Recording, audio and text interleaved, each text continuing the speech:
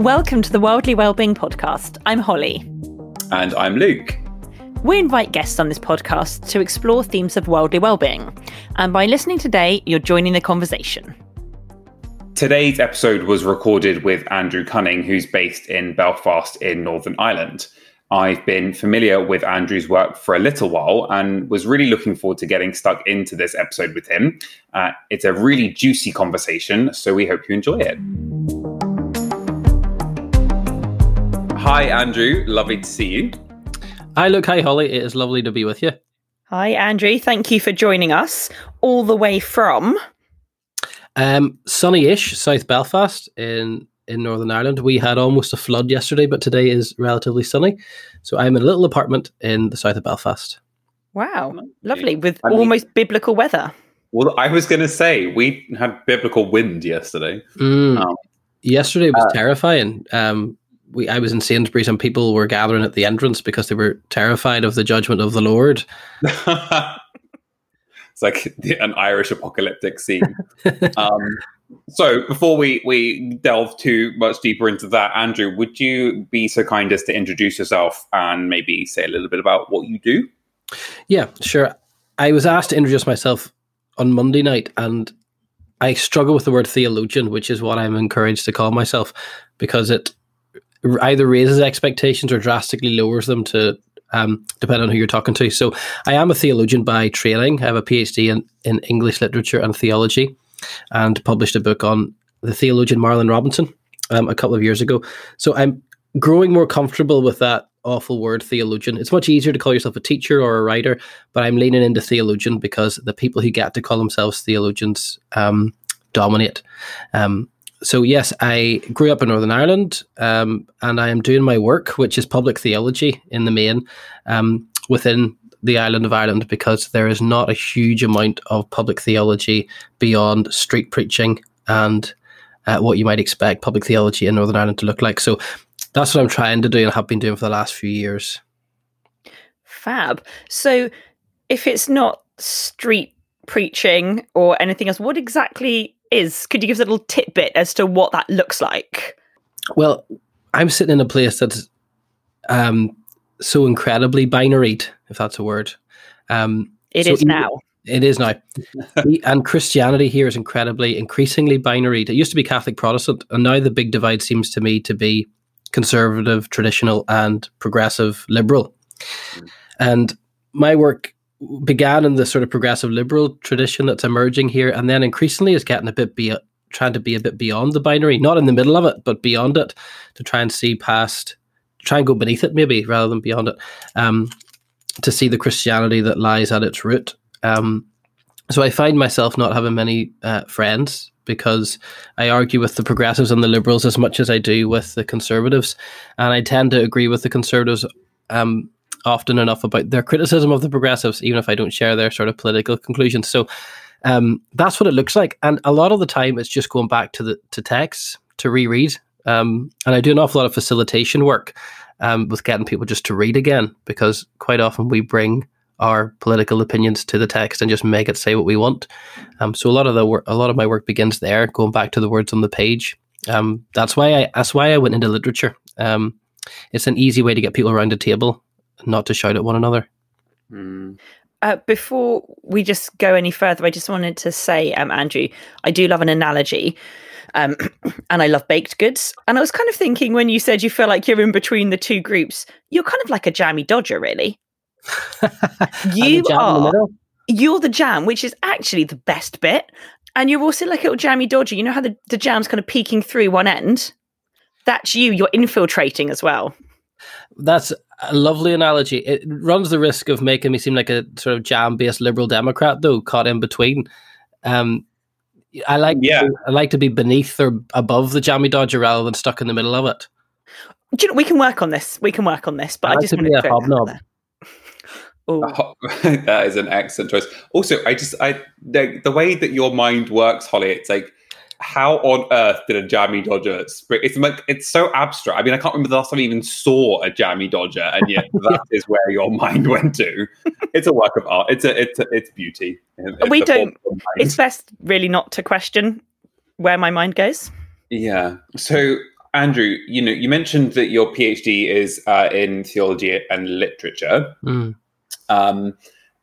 I mean, when I talk in, whether it's in public context or in kind of training that I deliver, I often kind of caveat my qualifications with they're slightly useless beyond the realms of what the kinds of things that I talk about. So, I haven't quite managed to make myself subject myself maybe to a PhD just yet. But my master's is in biblical studies.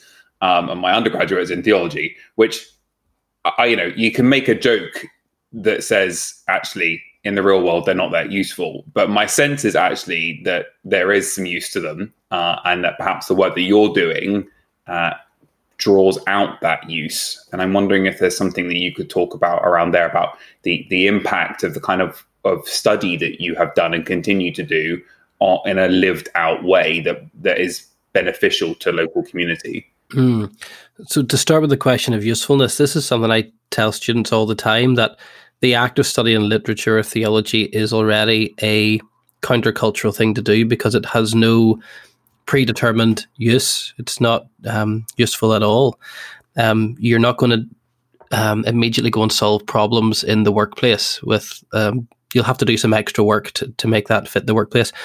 And that's why literature and theology and history are profoundly in themselves. The study of them is a critique of our culture that sees everything as only having value if it's useful, if it has an immediate application. And these things don't. And it kind of points up how for the last 3,000 years, the last, say, 500 years, we've started to think of things as value in terms of their usefulness. I think before that, things were ends in themselves.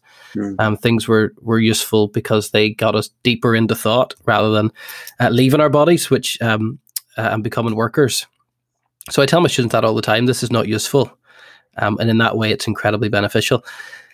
But theology has a huge impact. It's very hard.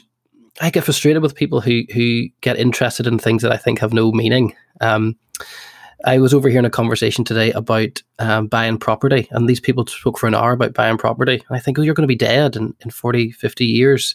And that if that's the depth you're prepared to reach, that seems like a life half lived. So studying theology immerses you in the big questions that have bothered us for 4,000 years. It doesn't implicate you in any kind of answer. You don't have to believe certain things to do theology, but it does invite you to ask the questions. And it's kind of that thing, would you rather be a pig satisfied or Socrates dissatisfied, that old philosophical thing. It invites you into an awful lot of unhappiness because you start to see things the way they are. But I find that that's a great agitation for change, to want to change things, is to delve into those foundational, soily questions about why things are the way they are. So that's why literature and theology will always be part of what I do, even though I can't make any money out of it, as I'm discovering. Yeah. And I think that's what you've just picked on, something really kind of tangible for Holly and I when we've been kind of exploring conversations through this podcast, but also in our own kind of explorations of the world and how we experience it and what we think about it. The more you begin to unpack things, the more questions you ask, the more you kind of try to break apart the rationale, the system that's been kind of set. Yeah. The more you can sit there thinking, wow, this is actually quite challenging. Wow, this this is hard to process. The whole pig happy, Socrates unhappy thing.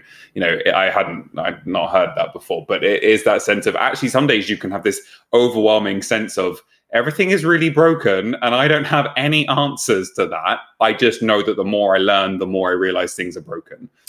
Yes, yeah. And I was teaching a course last Wednesday, and I started, the course is an introduction to theological thinking. And I started by saying that the purpose of this is not to answer your questions, it's to learn to ask better questions. That's the end product. You might be left with your question, but it won't bother you as much because now you've got a better one. That's the goal of theology, is to reframe the questions, to constantly be asking the better ones. And quite often people who reject theology, on the face of it, are asking questions that are rubbish. Like, does God exist? Is a boring question, but what does it mean if God does exist? What might that mean is a much more interesting question and gets you beyond true and false. So yes, I totally agree. I think Marlon Robinson says something like, to conclude is not in the nature of the enterprise. So we're not aiming to conclude, we're aiming to keep a conversation going, which is so much more human. I presume then that in the work that you do, this whole idea of kind of questioning and exploring means that there isn't someone who has all the answers or someone who is necessarily right or wrong, because so often I think we kind of speak to someone because we're going to trust what they say because we want an answer or we want guidance. And actually, sometimes I just laugh because I think, do you know what? Do you think everyone in this planet is just blagging their way through? Is that what we're all doing? But there are some of us, sometimes we feel like people are correct or incorrect or have information or don't, whereas actually maybe we're all just people trying to figure it out. I think so. Part of the way we determine what we think is true is based on who we like. And if we like a person, then what they say is true. And we would rather a familiar lie than an unfamiliar truth. And we deceive ourselves in thinking that we're after the truth. Really, we're after connection. And if someone we want to connect with is saying something outrageous, we'll make excuses for them and try and make them more palatable. We look what happened in American politics with Trump. A lot of people who shouldn't support Trump ended up supporting Trump, despite all the lies he told. But there's so many of those thinking traps that we fall into. We are much happier just believing the same stuff that the people we are with believe than not. So I think we're not as dispassionate as we think we are. And for me, the question's not really about truth, because a lot of the big ultimate questions we'll never know if we're right or not. But what we can question is ethics. Is it the right thing to do? Is that the right way to behave? You can get much closer to that, I think, or make a case for it, but we'll never know whether God exists or whether free will exists, all these sort of big questions that keep us up at night. And I think theology has a lovely way of shifting the conversation away from truth to ethics. But that's only if theology is in the right hands. Quite often we leave the ethics at the door and we only care about the truth, which ironically then leads to really bad ethics.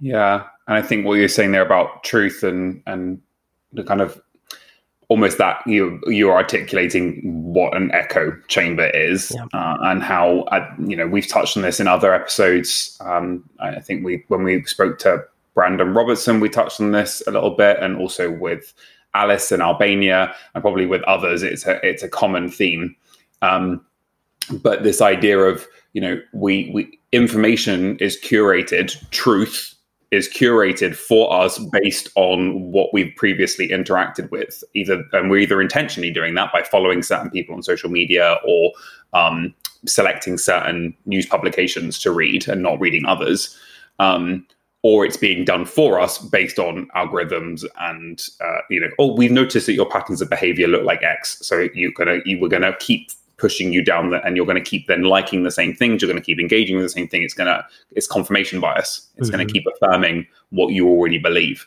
And I suppose my thinking and listening to what you're saying, I'm wondering if you agree with this. There's a role for theology, the kind of process of critical theology, critical discussion, in dismantling that slightly or entirely. And it's okay to go in and challenge something and not come away having resolved it.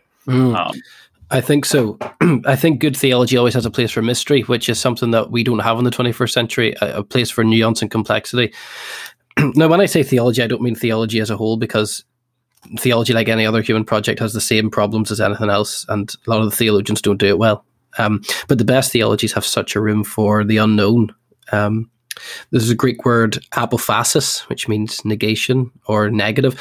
And that's a whole branch within theology from the mystics to say that we can't say anything true about God. So we either don't talk at all or we speak in paradoxes. And to bring that to the table in the 21st century is quite nice whenever everything is neatly defined into systems and binaries. You're either this or this. Again, that's not to say that we need to be in the middle, but we just have to have room for the thing we don't know. And that's something theology is really good at. Something that science, it's interesting that theology is distinct from science in that science thinks there's something we don't know and we'll find it out. Theology has always said there's something we don't know and it can't be known, which keeps you humble, or should keep you humble, because if it's true about that, it could be true about this. There's something here that we don't know, and it never can. So then we get to the text, and the whole point of reading together is not to get to the truth, but is to build a community around something we don't understand. But so often Christian history is, let's just set up a new church because I don't like what they said. We need to be a Methodist, we need to be a Baptist, we need to be a Unitarian because we didn't like that bit.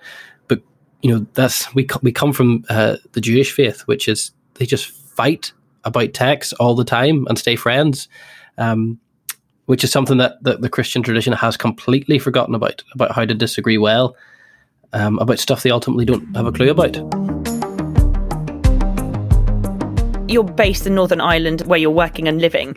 Could you, I think it would be helpful for probably Luke and I as well as other listeners, could you just tell us a little bit what it's like to be living in Northern Ireland at the moment? What's the situation like? It's so hard to talk about because it's like asking a fish to talk about its water. I don't know what's distinctive about it because I've been here for almost 30 years. At the minute, tensions are a little bit higher than they have been in the last 15 years, for sure.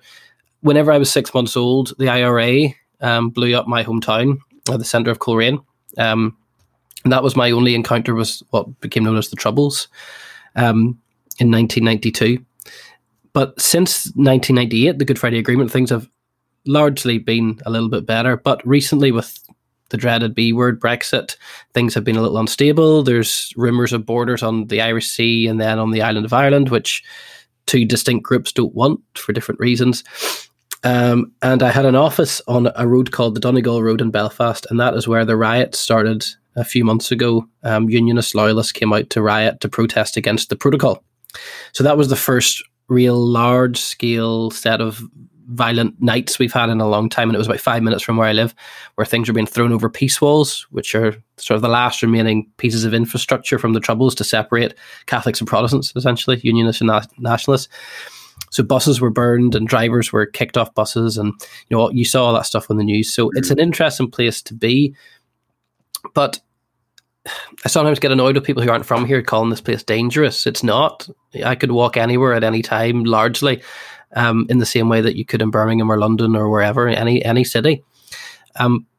But what is interesting is how attentive you are, how hypervigilant you are about language and names and accents, and how politically weighted they are. So when you meet someone new and their name is Kiva, you've already made your assumption that this person wants United Ireland. They've gone to a Catholic school. They're probably not a Catholic anymore in terms of going to Mass, but they probably have a certain politics. And then you have William, who's also come into the room. And William, Billy, however he wants to be known, did not go to Catholic school. He went somewhere else. So all these little micro signifiers, Irish on street signs, and then you go to another neighbourhood and there's no Irish on the street signs. How you say the letter H, is it H or H, reveals an awful lot about your background.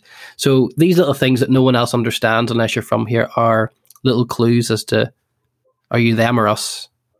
And so your work in kind of the kind of theological and sort of spaces involving literature, it sounds like often is encouraging, prodding, nurturing, poking people to kind of start breaking down those binaries and start exploring beyond the kind of status quo, the binaried nature of things. How does that look like? What does that look like in a context that is, from an external perspective, quite binary?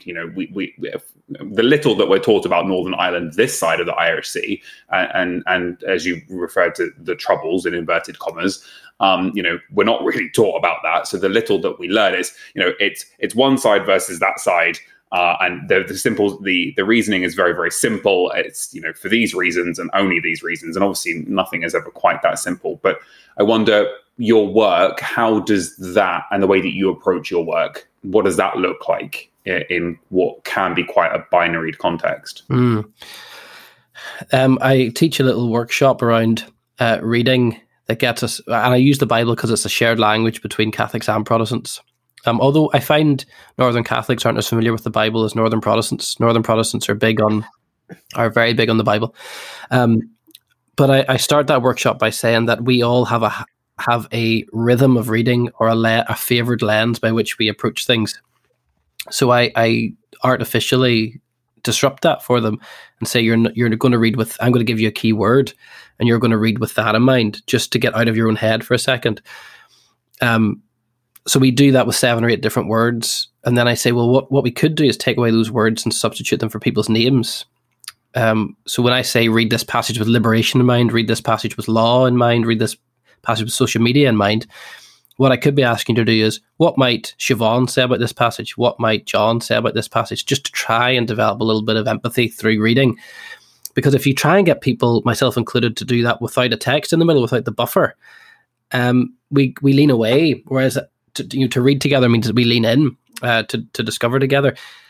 And it's that place, not in the middle of the binary, but beyond the binary that we're trying to get to. There's a lovely quote that I've been working with this week. I'm going to actually see if, no, it's not going to be pulled up, by Krista Tippett. You know, Krista Tippett hosts the On Being podcast. Mm-hmm. She says, I can disagree with your political and religious opinions, but what I can't disagree with is your experience.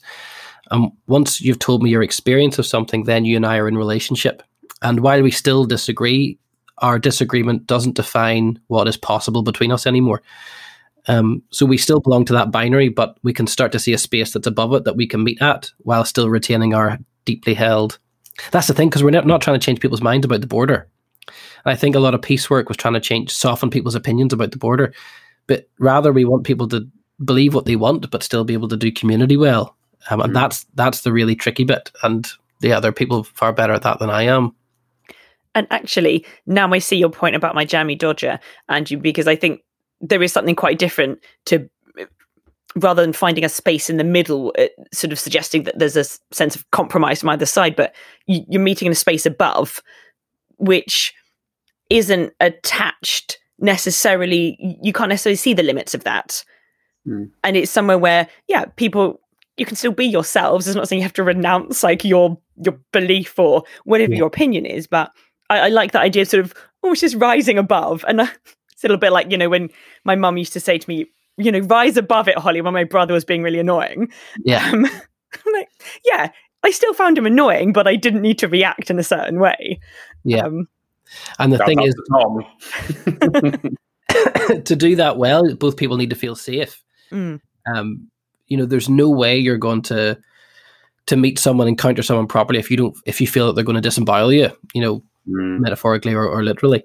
Like, we recently got a cat, and it took the kitten 2 days before he lay on his back and showed you his belly so you could give him a belly scratch. I just think that's what we all want to do. We all want to lie on our backs, but we're so on guard. And you can only ever do it when you feel safe, when you feel the other person isn't going to maul you when you sleep.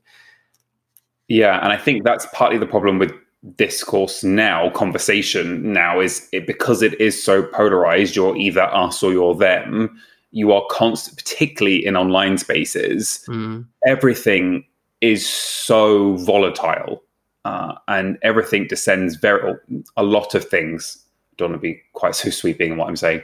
A lot of things can descend into, an attack. If you don't think like this, if you don't agree with me here, then you must be an X. You must be wrong. You must hate all people. But this idea of stepping back from that made me think of the work of a guy called Charles Eisenstein, who I'm reading a lot at the moment. He's based in the US. And he's been kind of riffing on the Buddhist idea of interbeing, which actually there's, a number of faiths would actually find a lot of similarity and find a lot of home ground in that, even within Christianity.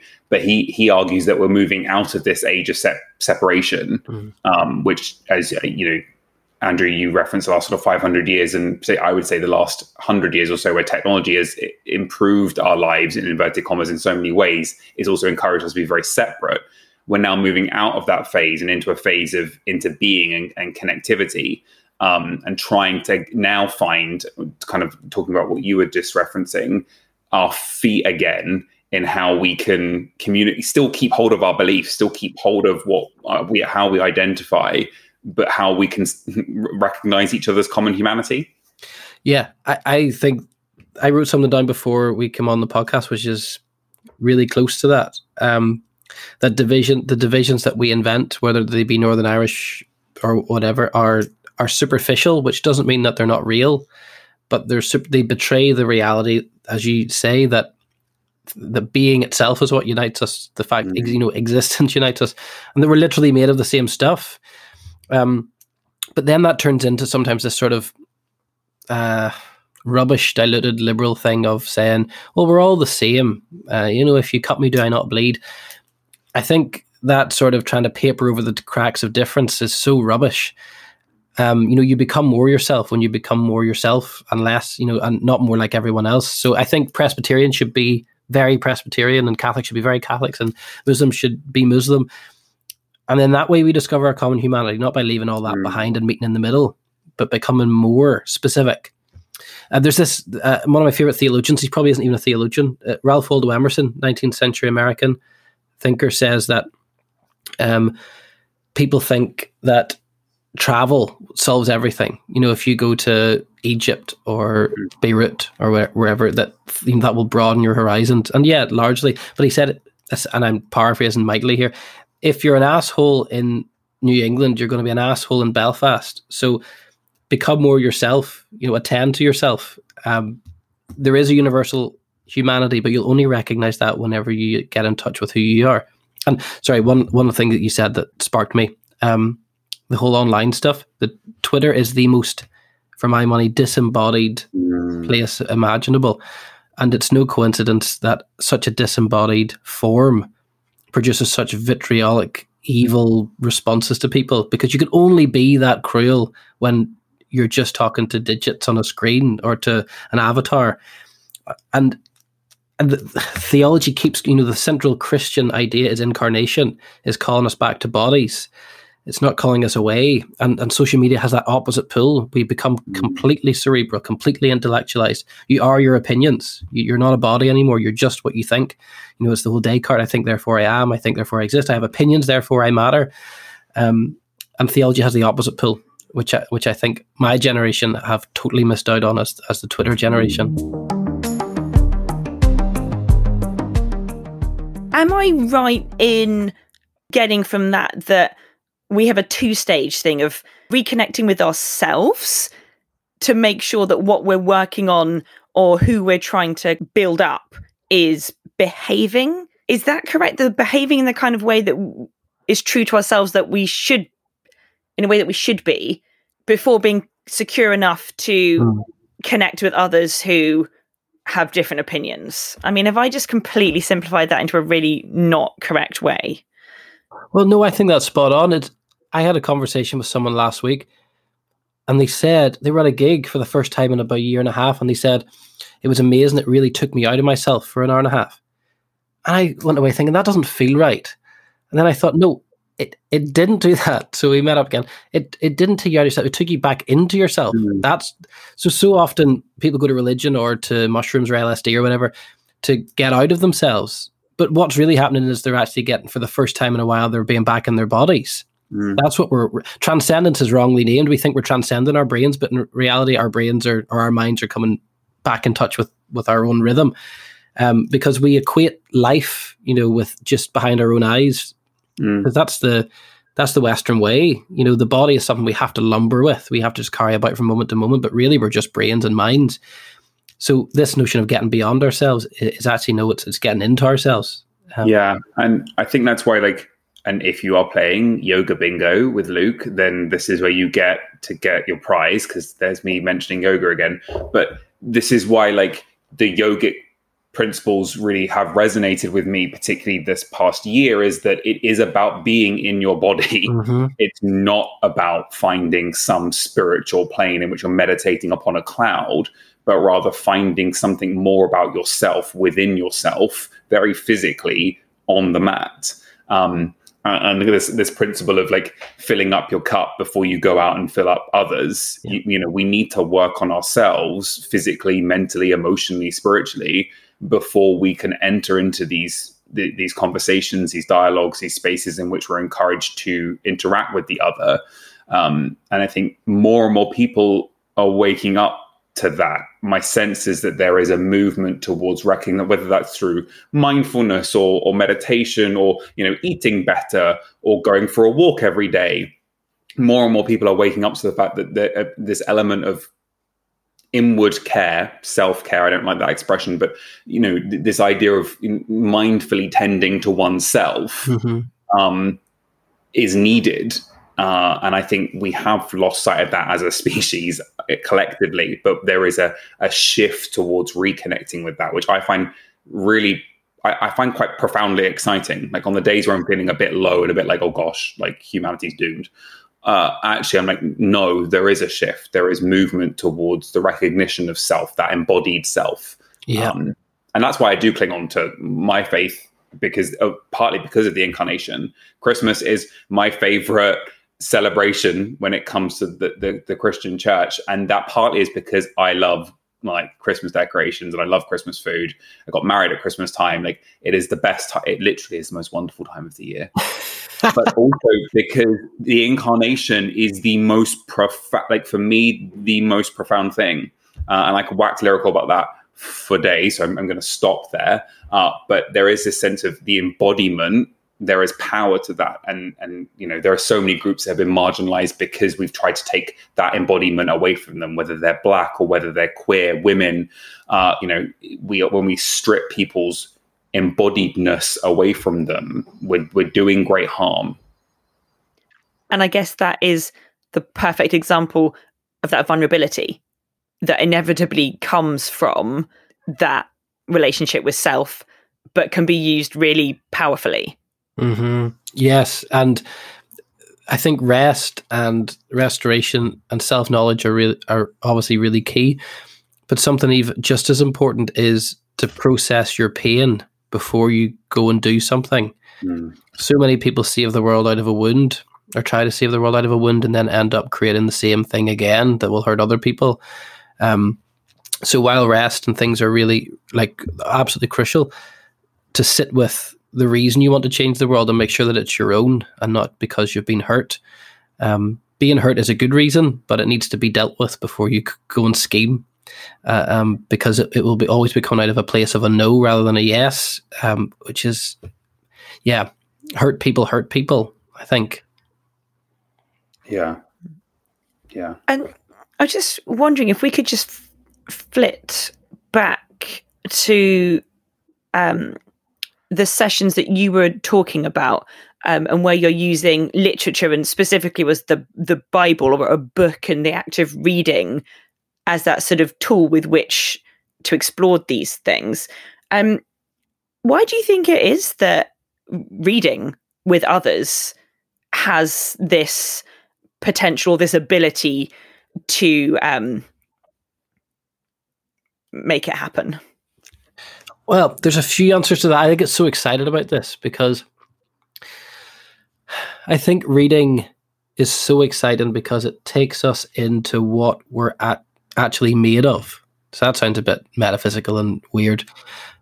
But I think the Bible is a collection of stories, and I think I'm a collection of stories. I might be more than that, but at root, I think I'm a collection of stories, which is why we're also terrified of Alzheimer's and dementia, because that our personhood, we feel, is under threat when we start to lose our stories.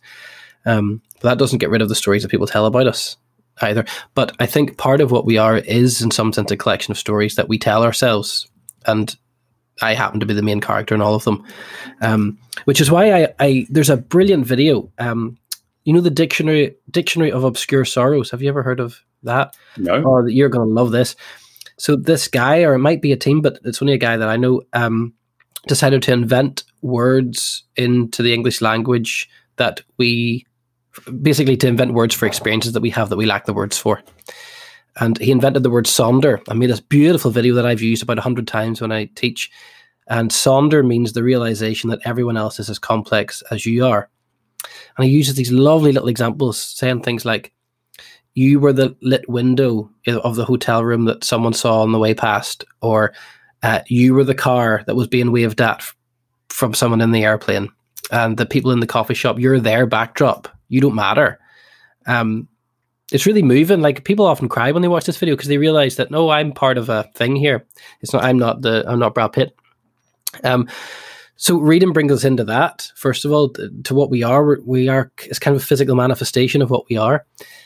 And the second thing is it is when you read, it's the only time most Westerners ever have to listen without interrupting.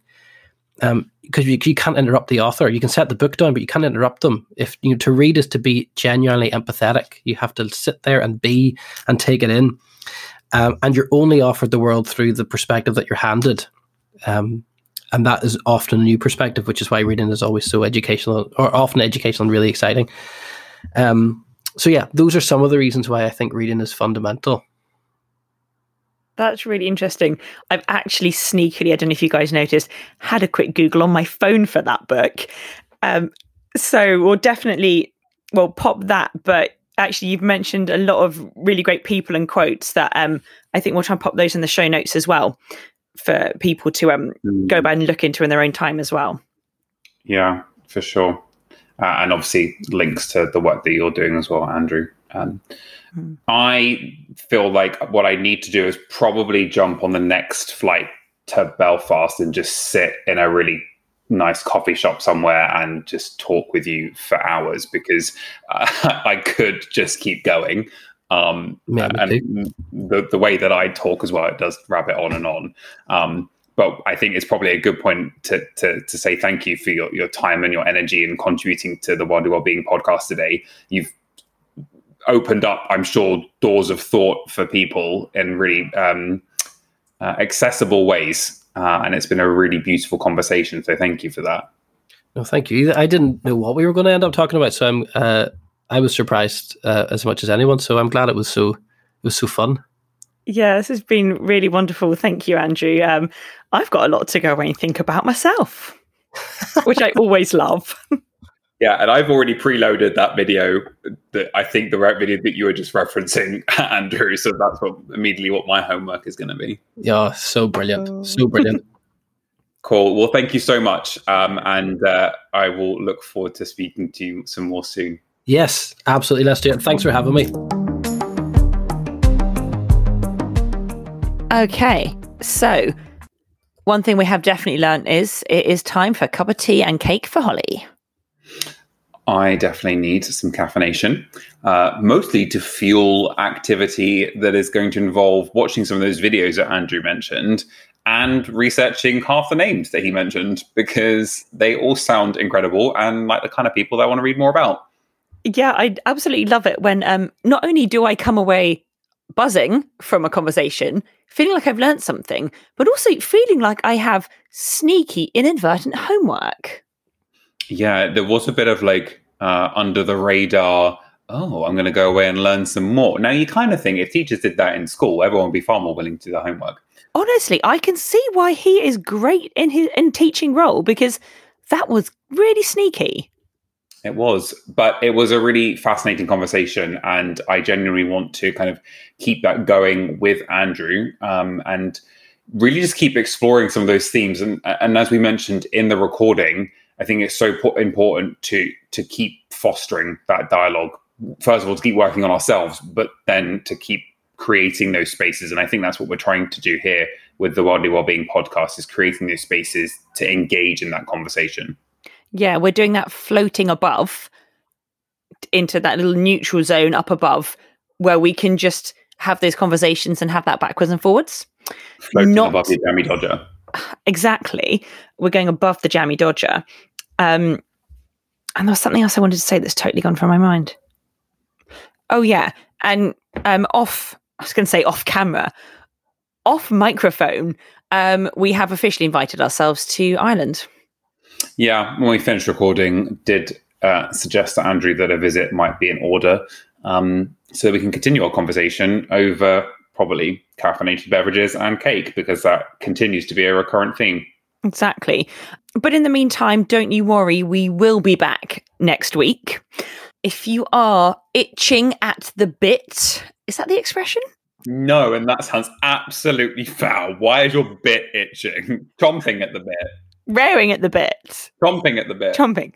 If you are chomping at the bit to know who we are speaking to next week, we're not going to tell you. Instead, we are going to sneakily, there's also sneaky going on, sneakily signpost you to our brand spanking new Instagram page that we are lovingly nurturing into existence. And each week we will be giving you a little heads up as to the guests that we're inviting on the next week. So you can find us on Instagram with @WildlyWellbeing. It still feels unnatural not to try to spell out our very complex old Instagram handles. It does. You can still find us if you want to, but we'll let you do that yourselves. Yeah. So don't forget to check out our website and our Instagram. And if you feel like it, leave us a little message or a like. Indeed. And also enjoy the newly revamped website. We're going to mention this a few times because we're very proud of it. And we're very grateful to another Andrew Hankinson, for creating our new logo. It's very swish, it's very shiny. And so we'll keep mentioning and dropping that into conversation so you can check out all of the exciting new things that we as the Wildly Wellbeing team are up to. Ooh, team, you make us sound very official. So profesh. So in the meantime, we wish you joy, happiness, and a little bit of homework. Yeah, sending you lots of love and peace. Ciao for now.